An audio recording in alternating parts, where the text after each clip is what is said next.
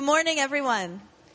We'd like to welcome you here as we gather as God's people in our church service this morning. Please stand and join us as we begin our service of worship by singing our praises to the one who created us and loves us.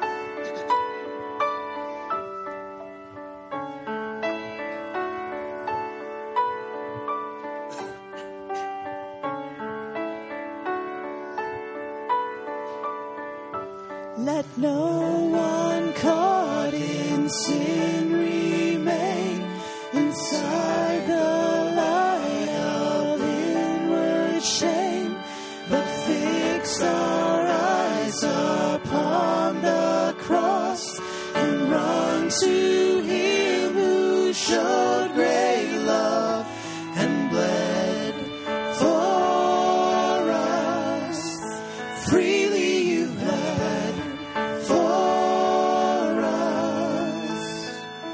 Christ is risen from the dead, trampling over death by death. Come awake, come awake, come and rise up from the grave. Christ is risen from the dead, we are one with Him again. Come awake, come awake, come and rise up from the grave.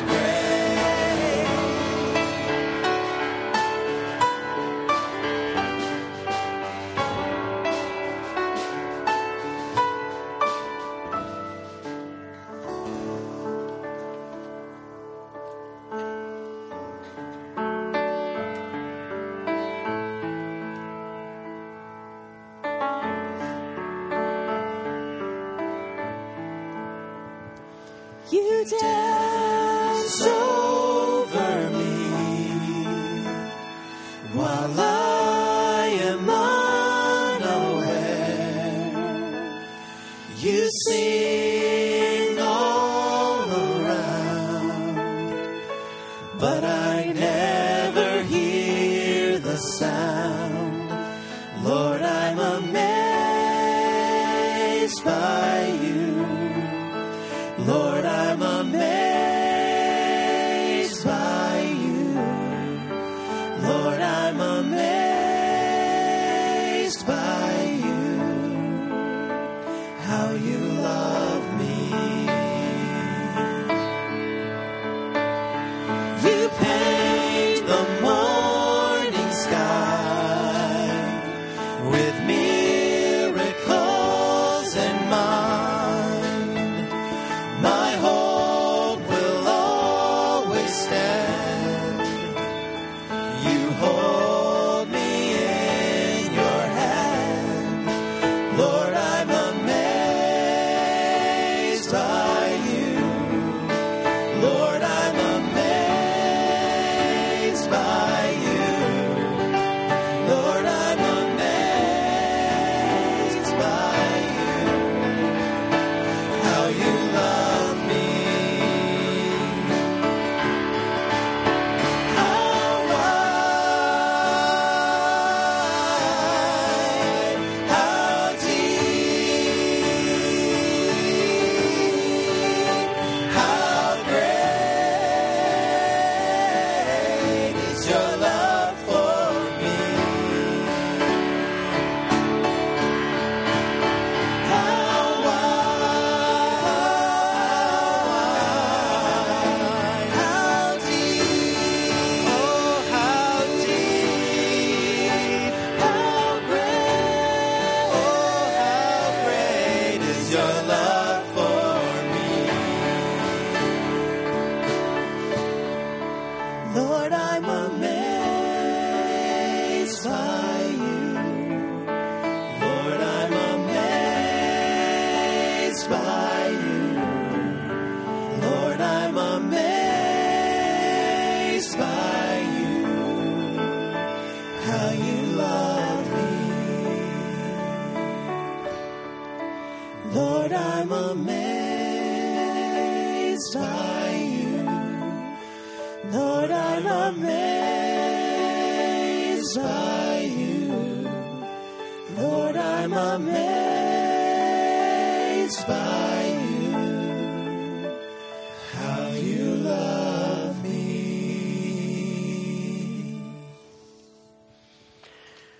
Father, we are amazed at your love for us. We come together today to give you thanks and to worship you for your great love. We pray that you will stir our hearts to love you more, and that our love for you would be expressed in our love for each other and for this world. Thank you for being present with us in worship today. We pray that you will be glorified, and we ask this through Christ. Amen. Share a word of greeting with others who are here in worship today. Morning, how are you?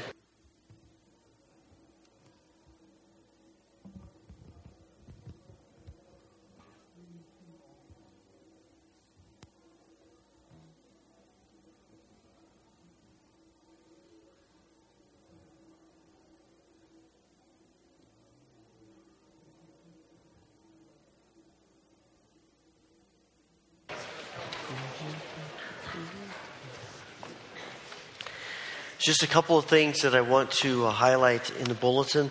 You'll notice that we are just a few weeks away from Easter, and during Holy Week, we'll have some special activities of a Maundy Thursday service, Thursday evening. We also have the a Good Friday Journey to the Cross, something we've done the last couple of years, and you'll be hearing more about that in the coming weeks. And also our Easter morning, we have baptism at our early service. And if you would like to be baptized, just let me know. In the next week or so, we'll have a class to prepare everyone for that monumental event in our life of our church, as well as in the lives of those who are being baptized.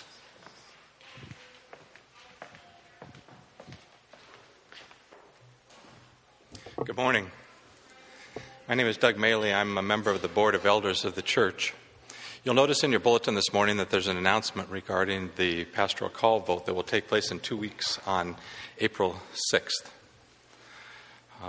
Every 4 years, we're asked as a congregation to vote to extend the call of our senior pastor, Wes Oden, and that time has come again. This is our opportunity to reaffirm Pastor Wes in his ministry here, and in a very real sense, to commit ourselves to being an integral part of that ministry. And so we encourage you to vote. The elders, as you read, wholeheartedly recommend that Pastor Wes be extended a call for another 4 years.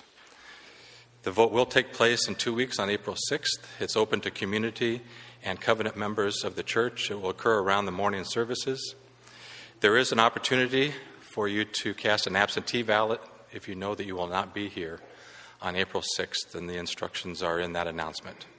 So again, we ask you to be in prayer and to participate in that vote in 2 weeks. Thanks. Continue in worship. We have an opportunity now to give back about a portion of all that God has blessed us with. I'd like to invite the ushers to come forward to receive our morning tithes and offerings.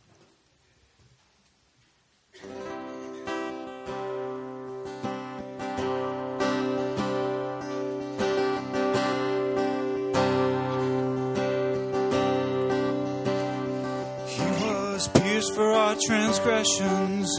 He was crushed for our sins. The punishment that brought us peace was upon him. By his wounds, we are healed. He was pierced for our transgressions. He was crushed for our sins. The punishment that brought us peace was upon him. And by his wounds, we are healed. We are healed by your sacrifice and the life that you gave. We are healed, for you paid the price. By your grace we are saved. We are saved.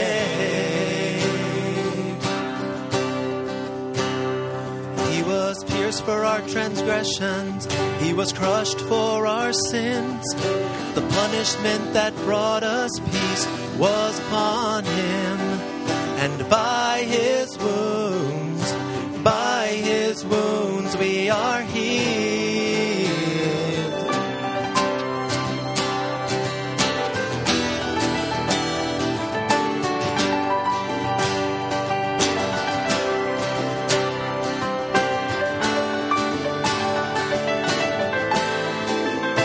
We are healed by your sacrifice and the life that you gave.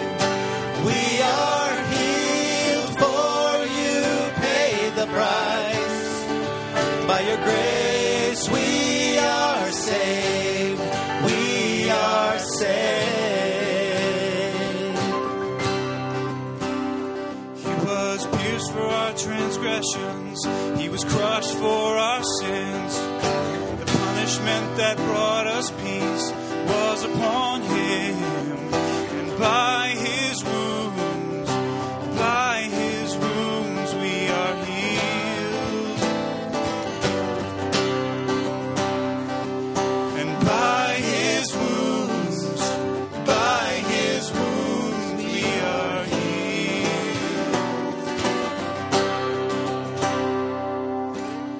What can wash away our sin? Nothing but the blood of Jesus.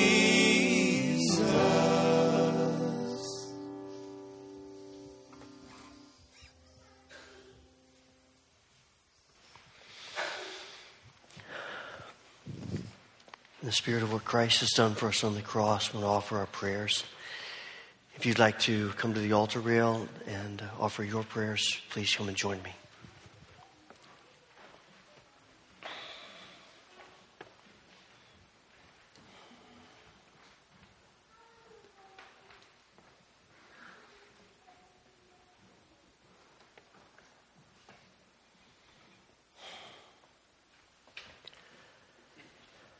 Father, it is amazing to think of what you've done for us in Christ.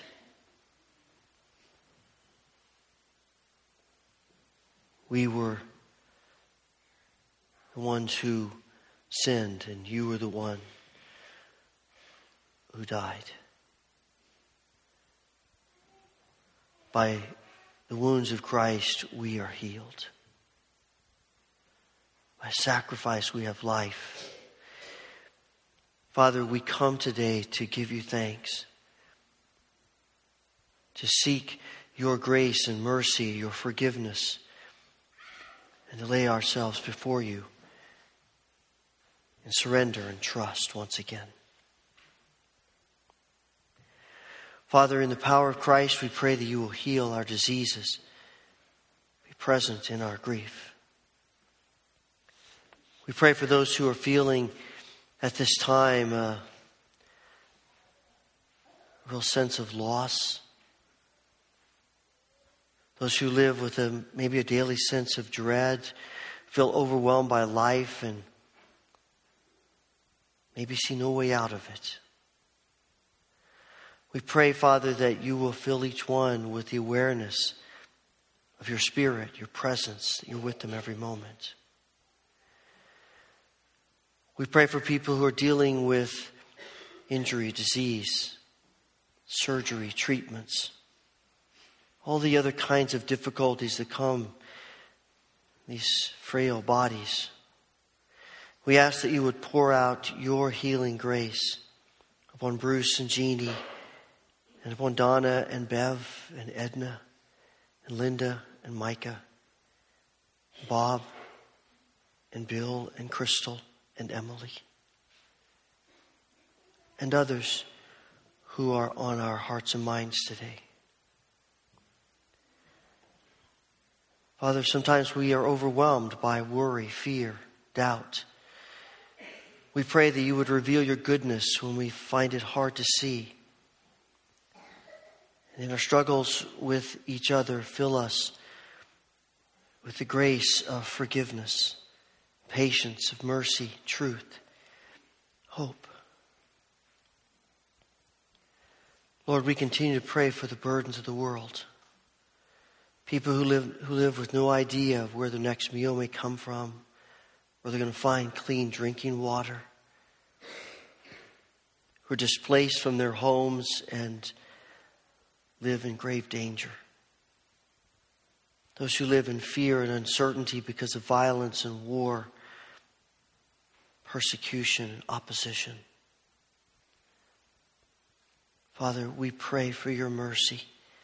We pray for your Spirit to bear upon each situation. And that through your Spirit, through your people, there would be hope and love, resolution and life. Father, we pray that you will continue to keep working on our hearts. Turn us from self-centered living to Christ-centered living. Give us eyes to see what you are doing in this world and to be your servants in the midst of your work. Use us to touch others' lives. Let the Spirit of Christ be upon us, that we would be messengers to proclaim good news to the poor, to proclaim freedom for the prisoners and recovery of sight for the blind, to set the oppressed free, to proclaim the year of your favor through Jesus Christ our Lord, who teaches us to pray together, Our Father who art in heaven, hallowed be thy name. Thy kingdom come, thy will be done on earth as it is in heaven. Give us this day our daily bread, and forgive us our debts as we forgive our debtors. And lead us not into temptation, but deliver us from evil. For thine is the kingdom and the power and the glory forever. Amen.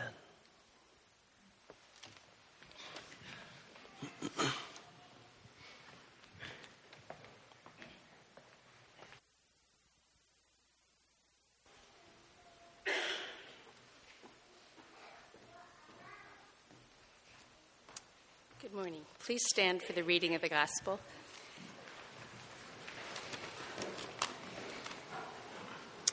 And remain standing for the song that follows.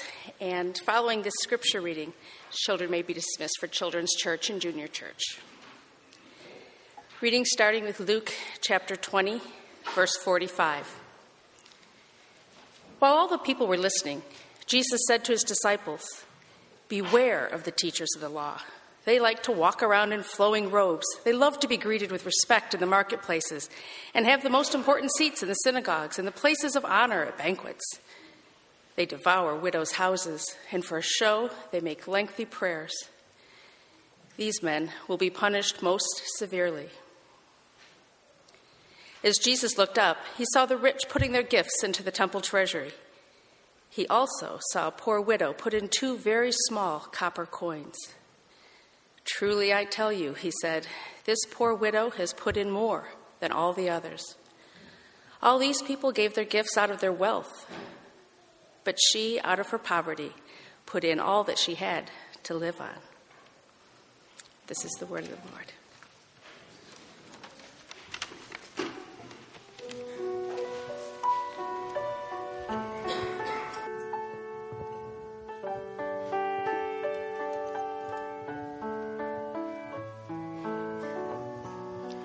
Savior, I come, quiet my soul. Remember, redemption's hill, where your blood was spilled for my ransom. Everything I once held dear, I count it all as lost. Lead me to the cross where your love poured out. Bring me to my knees, Lord, I lay me down. Rid me of myself, I belong to you. Oh, lead me to the cross.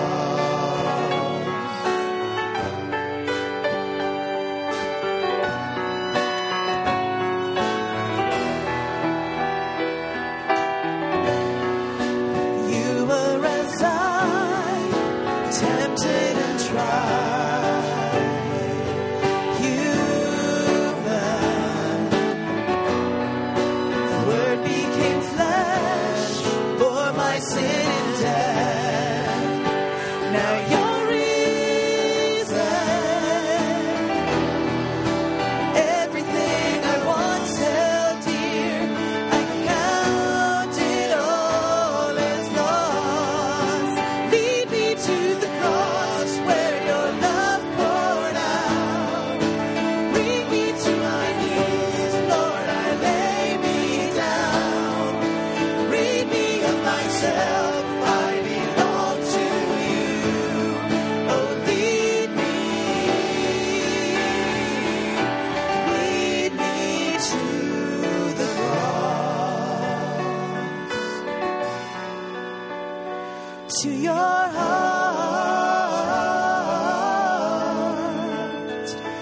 to your heart. Lead me to your heart.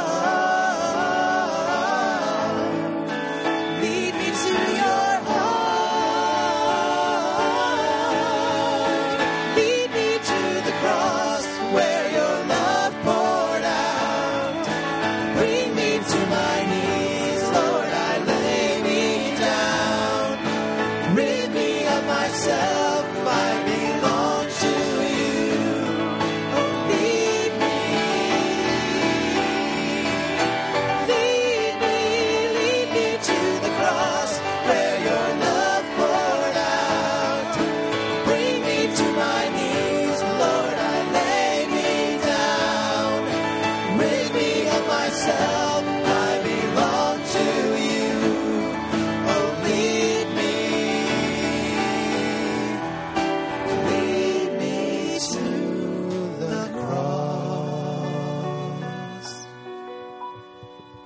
Father, I pray that the words of my mouth, the meditations of our hearts would be pleasing in your sight, our rock and our Redeemer. Amen. Please be seated.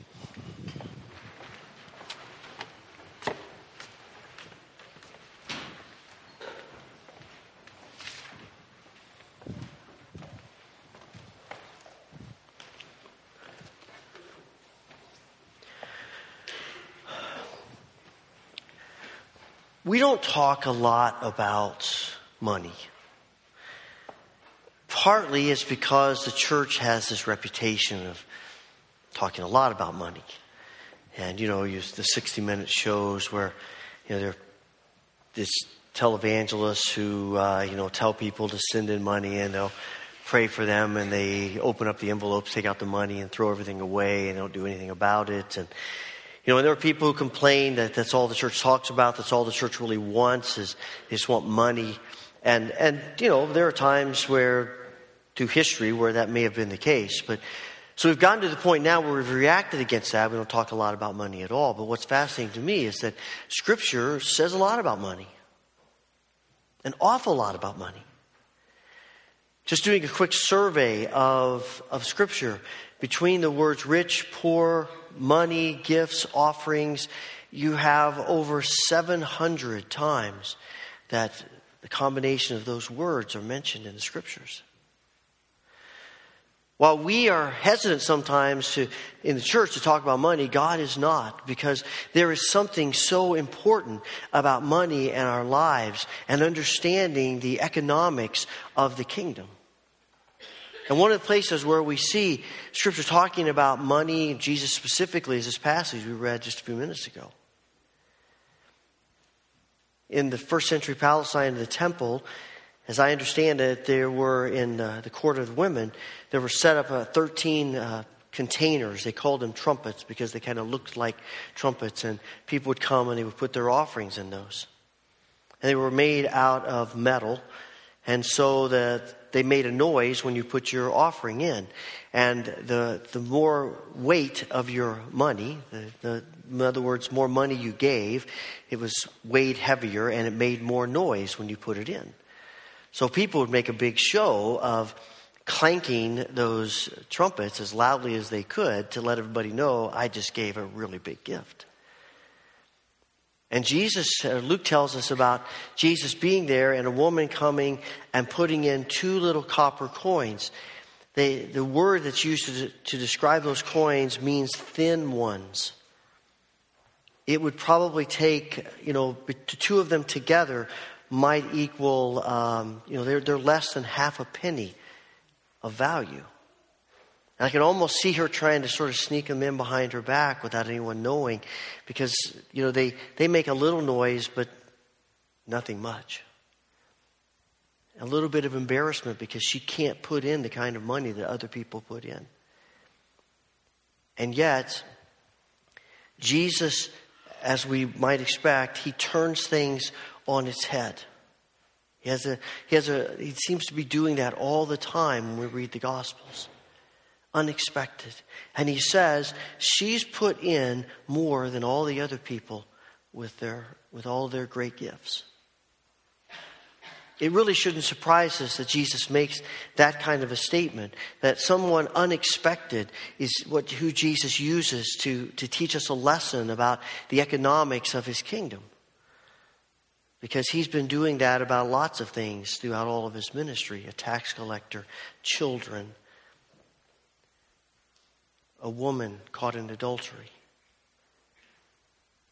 and now a poor widow coming to the temple to give. And Jesus says this is really her spirit, her attitude is what the kingdom is about. This is what the economics of the kingdom are supposed to be. And he turns the whole thing on its head from what we're used to. Because in our culture, and actually in the culture of the world throughout history, the economics of the world is based on the view of the rich, not the poor. No one goes to a poor person and says, so tell me, how do you think we ought to we ought to construct the economics of our country. How do we think? Let's create an economic system where the primary people who gain from it are the poor. We set up an economic system by the rich set up that system so that they are the ones who gain the most from it. I mean, we see it all the time. Even in the best of circumstances, we see it all the time. The economics of the culture of the world are always based on the rich. And Jesus says, my kingdom is not like that. My kingdom is something completely different. Now, it's not as though Jesus is applauding her poverty per se. He's applauding her generosity. Alexander McLaren has a very interesting take on this. In his mind, Jesus is sitting in the temple a bit down about what has happened and what's about to happen. This is Holy Week. This is the last week of Jesus' life. He's a few days from the cross. He's had these encounters with the religious leaders, and they're coming to an end, and he knows they're plotting against him, and he knows that death is only a few days away, and all of that is weighing upon him. And he sits in the temple, and he looks up, and he watches people putting in their money, and he comes and he sits there. He sees this widow come and put in her coins, and it's as though all of a sudden his countenance brightens, and he's so encouraged because here is someone who gets it. When all the other people miss it, she gets it. And it's, in his opinion, it's as though all of a sudden Jesus is reminded of the hope of the kingdom. And who knows whether that's true or not, but there's something about that you sort of sense in Jesus' words. And he's not saying that to be poor is to be spiritual. That doesn't mean that. But he's saying that to be generous is an indication of our spirituality. I mean, there are people who are rich and are deeply spiritual. And there are people who are poor and who are not deeply spiritual. But the scripture also tells us that the more we have, the harder the struggle. Because materialism is a struggle for us. And the more we have, the more we want to spend on ourselves instead of thinking of how we can be more generous. And we're continually fighting this battle.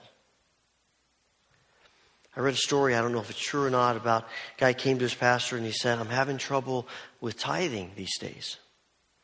And the pastor said, well, why? What's the problem? He said, well, when I was making $250 a week, $25 tithe, no problem. So when I started making $500 a week, a $50 tithe was okay. But now that I'm making $5,000 a week, man, $500 tithe is tough and it's hard. And I don't know if I can do it. Would you pray for me? And the pastor said, sure, I'll pray for you. He said, Lord, please reduce Joe's income back to $500 a week so he can give his tithe a lot more easily. I don't know, something to that, right? The more we have, the more just naturally our human nature is we want to hang on to it. Which is what makes this story of this woman so amazing, is because she gives out of her poverty. And yes, there are other people who bring much larger gifts. But what she gives in comparison to what she has is what impresses Jesus. I mean, her gifts are not going to maintain the temple.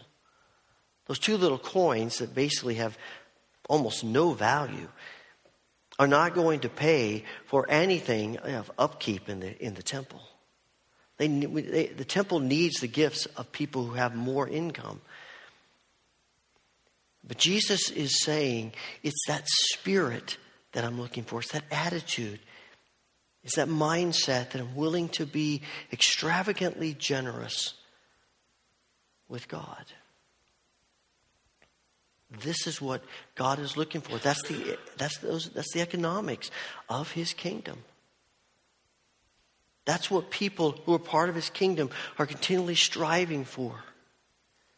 Trying to think of ways that we can give. And give more.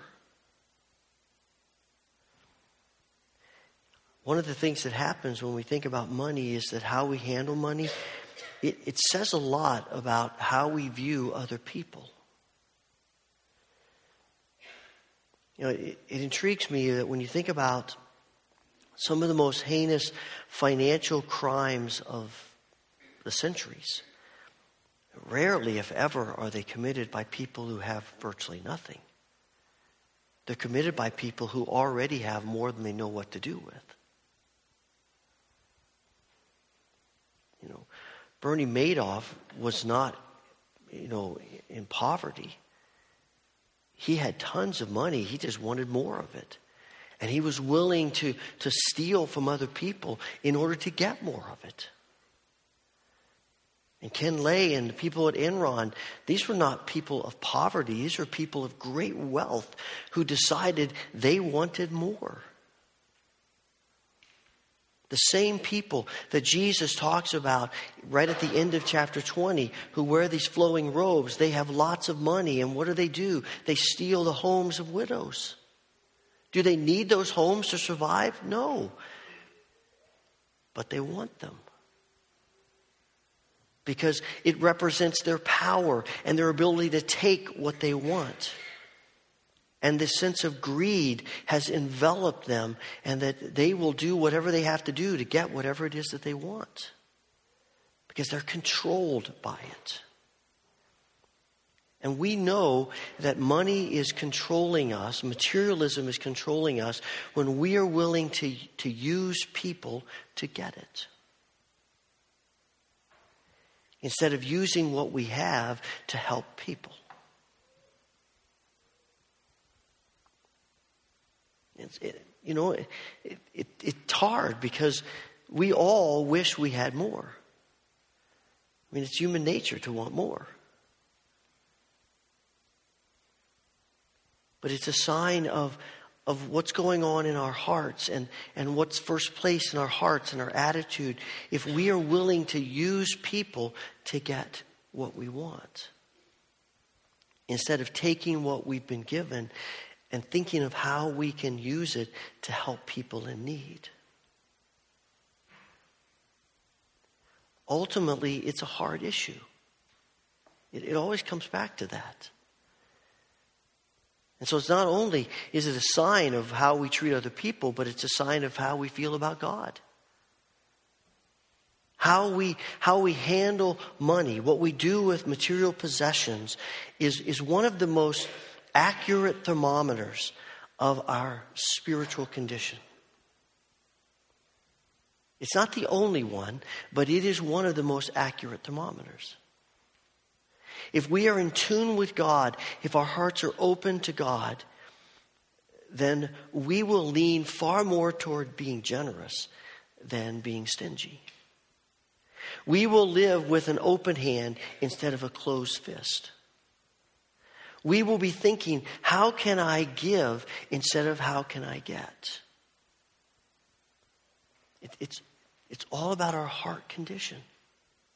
And that's really what God wants from us.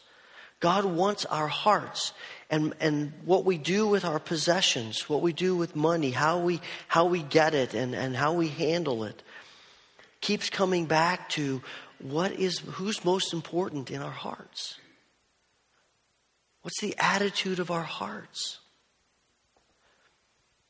If God is first place, then His Spirit will come out in every element of our lives, including what we do with what we have. And we'll be asking God, what should I do with what I have? How should I handle this? What do you want me to do with this? And keep coming back to this heart attitude, this heart spirit. Because ultimately, what we do with what we have is rooted in our gratitude for God and our willingness to trust God. People who are thankful to God, who have a spirit of gratitude about what God has given them, tend to be generous people. Because we know what we have isn't from us anyway. God has given it to us. God's blessed us with it.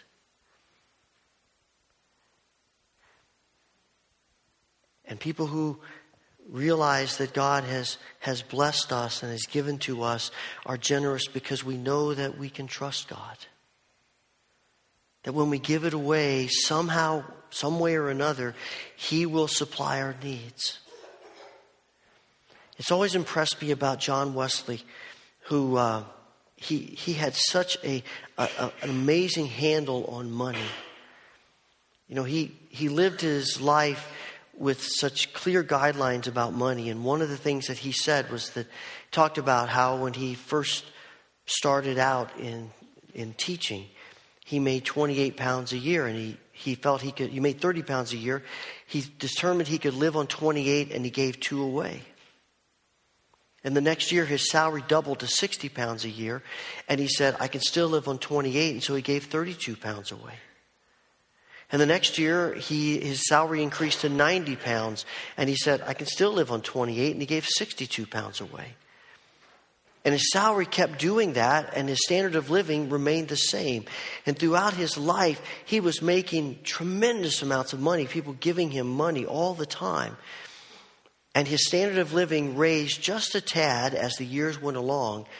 But basically, he gave it away. And his motto, his philosophy was, give it away as fast as you can. And wait to spend it. You know, when you're thinking about spending it, delay spending it. But never delay giving it. And he said, you know, the longer I hold on to it, the more I think it's mine. And the more it gets into my heart. And I just realize that I'm much more apt to be sensitive to the Spirit about what to do with it if I'm always thinking about how can I give it away. And I read that and I think, wow,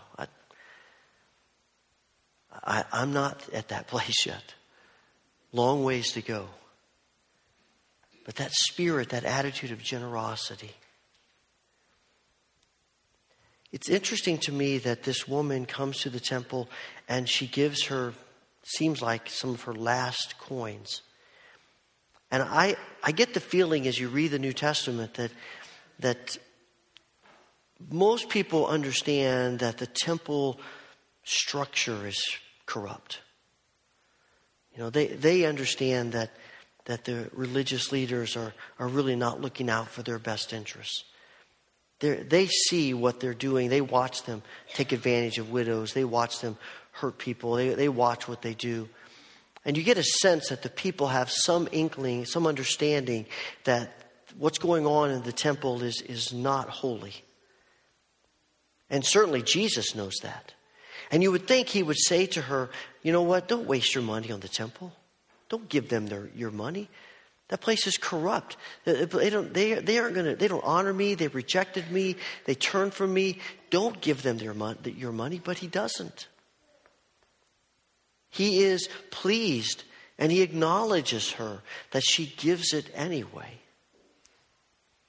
And there is something in that about how we give and where we give our money. And I'm convinced that because the church is central to our faith in terms of how we live out our faith, how we grow in our faith, how we develop our faith.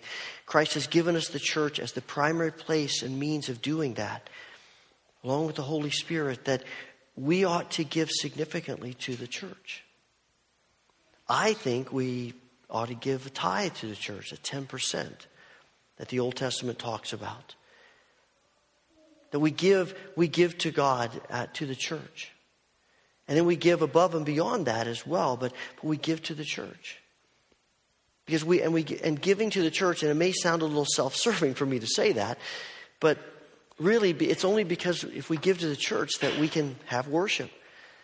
That we can hire staff who help us in times of need and who nourish our faith and who are there for us. And it's only because we give to the church that we can run programs and ministries like children's church and Sunday school and nursery and Wednesday night children's ministries and Bible studies and youth group and all the things that we do, college ministries.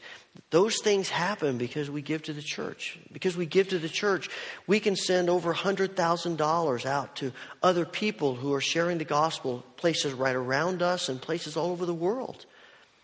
Because we give to the church. And we connect with each other and we care for each other. That's one of the ways that we do that. And I know that not everyone sees it that way, and I understand that. But is it possible that God might be prompting us to give our tithe to the church and to give offerings to others? To push us to that point of generosity where we do both. And we watch God work in the church and in other ministries as well. Robert Morris has written a book called The Blessed Life, and it's really a fascinating book. And I read it, and I'm very intrigued at some of the stories he tells. I mean, this guy has just he has the gift of giving. And I wasn't sure if all these things could really be true because it's so amazing. And then I discovered that we had a mutual friend, someone I knew who worked with him, and the guy said to me, "He's real. This is exactly who he is." And he tells in this book, he talks about how we are to be a reservoir. We're to be a river instead of a reservoir. And so often what we do with money is that we get it, we don't give it. And he says the whole point of this is that we want to get a vision of giving instead of a vision of getting. One of the ways he has done that is he and his family have given away probably more than a dozen cars in their lives. And sometimes they're cars that people have given to them.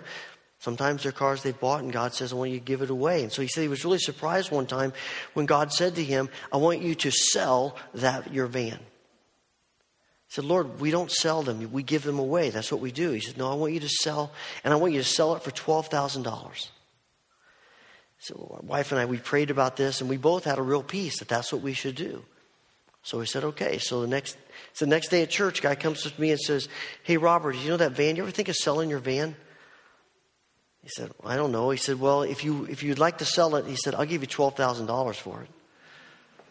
He says, "All right." So he sold him the van for $12,000. He put the money in the bank. He didn't know what to do with it.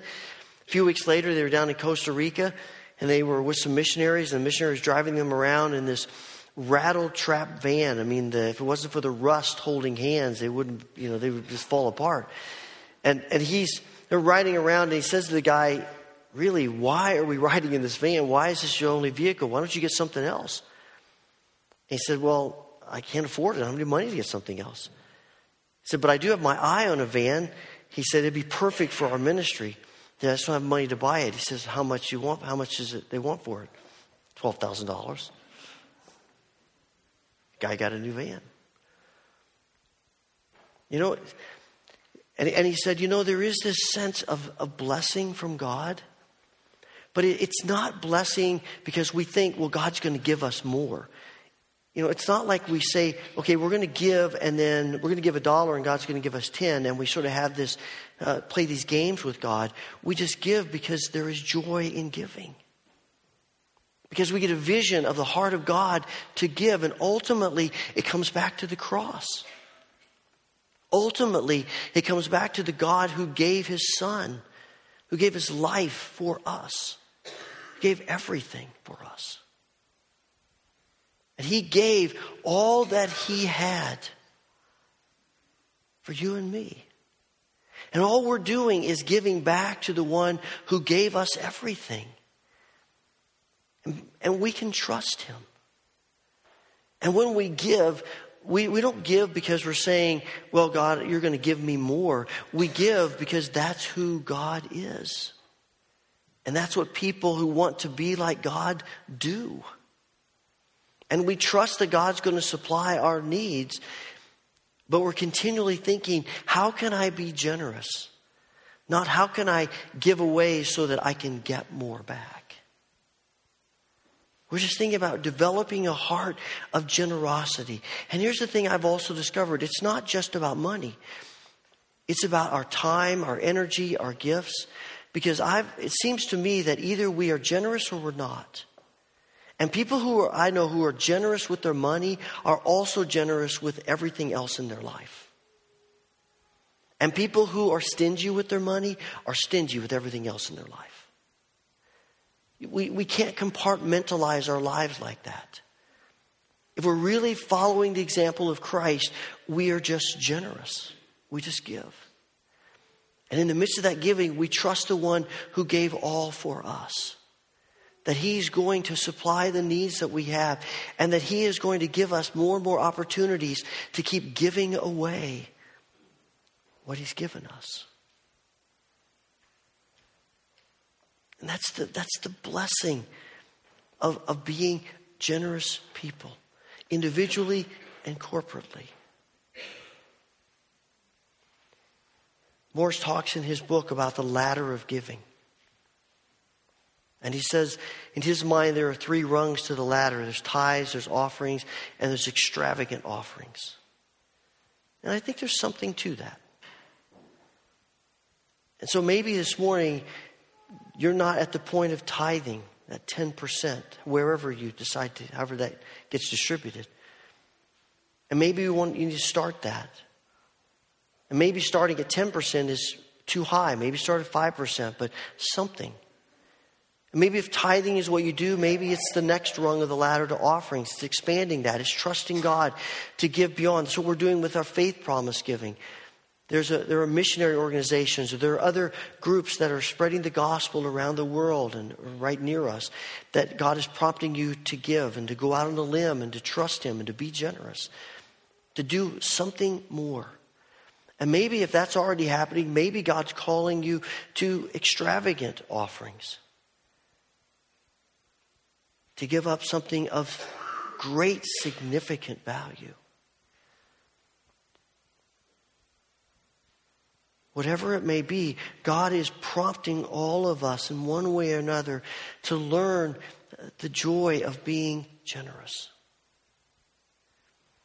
You see, sometimes we think of giving, whether you're talking about tithes or offerings or whatever, we think of it as a duty.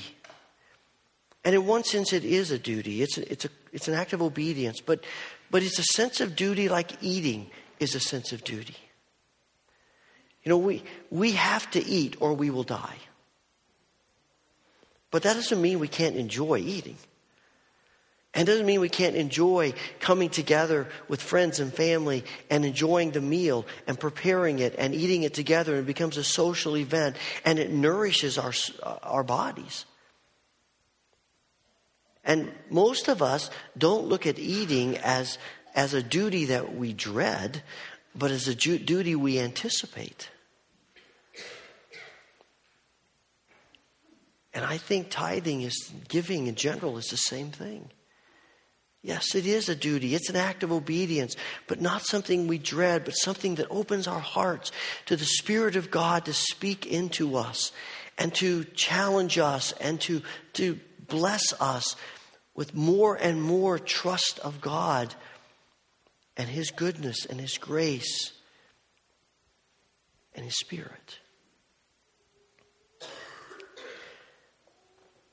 John Ortberg says that materialism is for many people the greatest threat to their walk with God. And he says that often when he's talking about money, he asks people to take out their wallet and to take a look at it. He tells them, look inside of it, see if anybody's in there, anything going on in there. And he says, it's just a piece of leather. But it represents for so many of us where we place our security, what makes us feel valuable. There's something about this piece of leather that makes us feel like we're okay, and it can get us what we want and need. But it is a false idol. And my question for us today is, is the little piece of leather in our pocket or purse or bag or wherever we keep it, is it reflecting the economy of the culture that leads to stress and pressure and fear about getting more, having enough, keeping it? Or does it reflect the nature of the economy of Christ that leads to blessing and joy and life? What might God want us to do to take a step of sacrificial generosity, of giving, that would open us a little bit more to the joy of His Spirit? Heavenly Father, we pray that You will speak into our hearts, our lives today.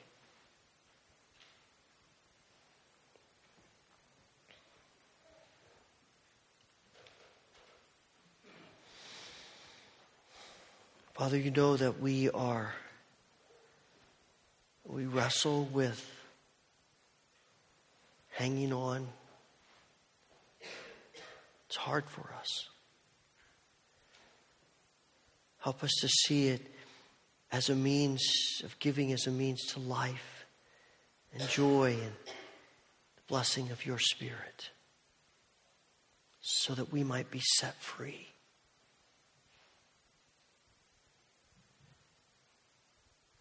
I pray this for all of us. Through Christ. Amen.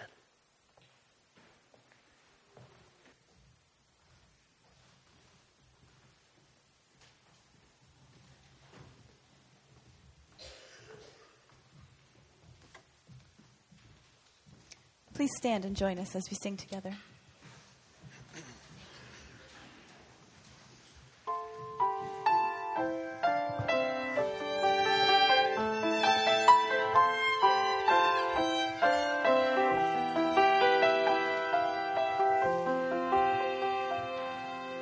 Take all I am, Lord, and all that I cling to. You are my Savior, I owe everything to. Take all the treasures that lie in my storehouse.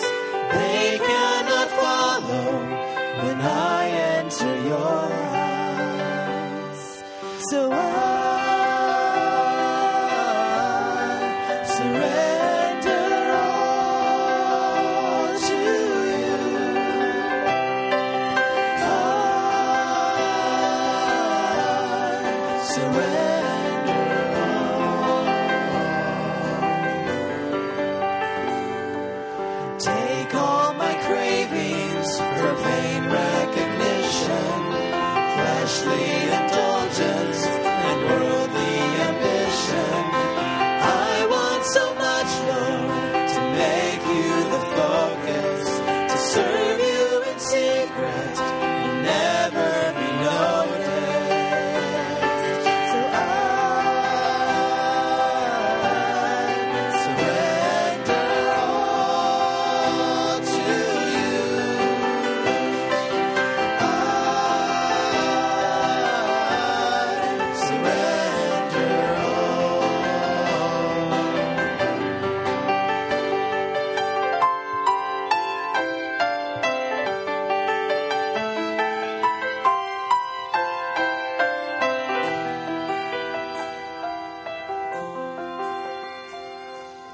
Take all my hunger for all that's forbidden, every desire and sin I keep hidden. Search me and know me, I want to bring to You a life that is holy and sanctified through You. So I surrender all to You. I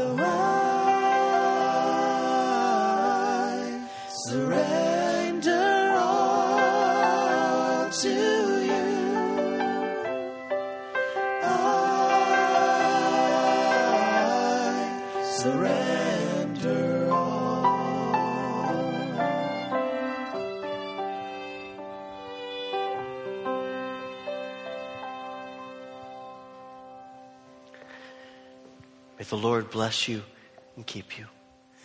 May the Lord make his face shine upon you, be gracious unto you. May the Lord turn his face toward you and give you peace. Amen.